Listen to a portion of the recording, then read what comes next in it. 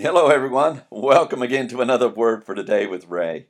What an awesome time this is to have together in sharing in the Word of God.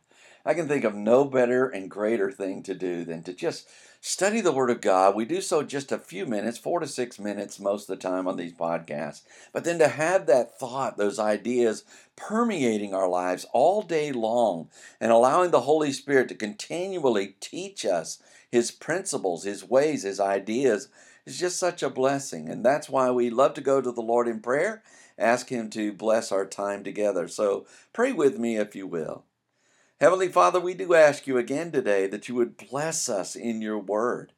Lord, we realize that these principles and ideas go on for all eternity. And so as we study your word today, I pray that your Holy Spirit will guide us into all truth and that you'll help us to understand what it is you want us to know and then empower us to live according to what we learn. We bless you. We thank you for your word today, and we do so in Jesus' name. Amen. The title to today's lesson is Preferred Before John the Baptist. It's taken from the book of John, chapter 1, and verse 27. John the Apostle wrote how this is the record of John. When the Jews sent priests and Levites from Jerusalem to ask him, "Who are you?" And he confessed and denied not, but confessed, "I am not the Christ." And they asked him, "What then? Are you Elias?" And he said, "I am not." "Are you that prophet?" And he answered, "No."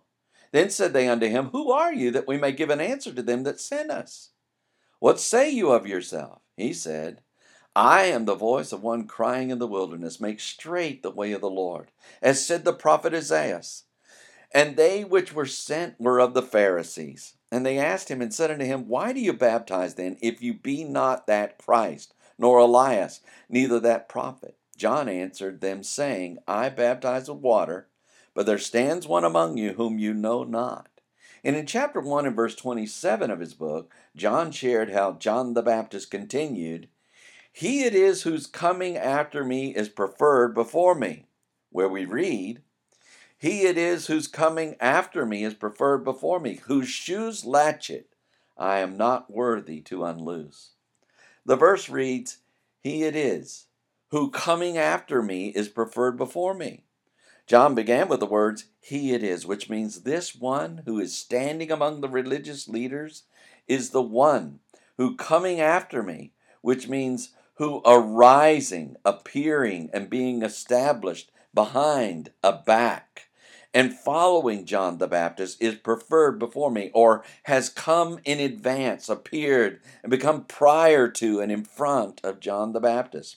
John shared how John the Baptist said, "The one who was standing among the religious leaders," although he was appearing after John the Baptist, actually appeared prior to John the Baptist on the earth. The verse goes on to say, "Whose shoes latchet I am not worthy to unloose." John continued with the words, "whose shoes latchet," which means whose binding cord or leather strap of the shoe or sandal I am not worthy to unloose. Or I, John the Baptist, am not befitting, congruous, or merited to unfasten, untie, or release from bonds.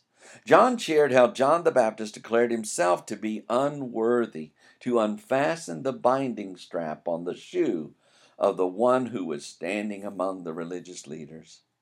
When we consider John's words in this verse, we discover the humility and knowledge of the position of John the Baptist. Though he was the forerunner to the Messiah, he knew Jesus existed in advance of him. God's plan of salvation for mankind was unfolding, and John the Baptist knew his position was much lower than that of the Christ, who was Jesus. Those who humble themselves and receive Jesus as their personal Lord and Savior will be forgiven of their sins and inherit everlasting life with God. Let all who read these words know Jesus is among us, and He is willing to save all who believe and trust in Him. Next time, John shares how these things were done in Bethabara, beyond Jordan. So read ahead, and we shall join together then. Until tomorrow, there is more.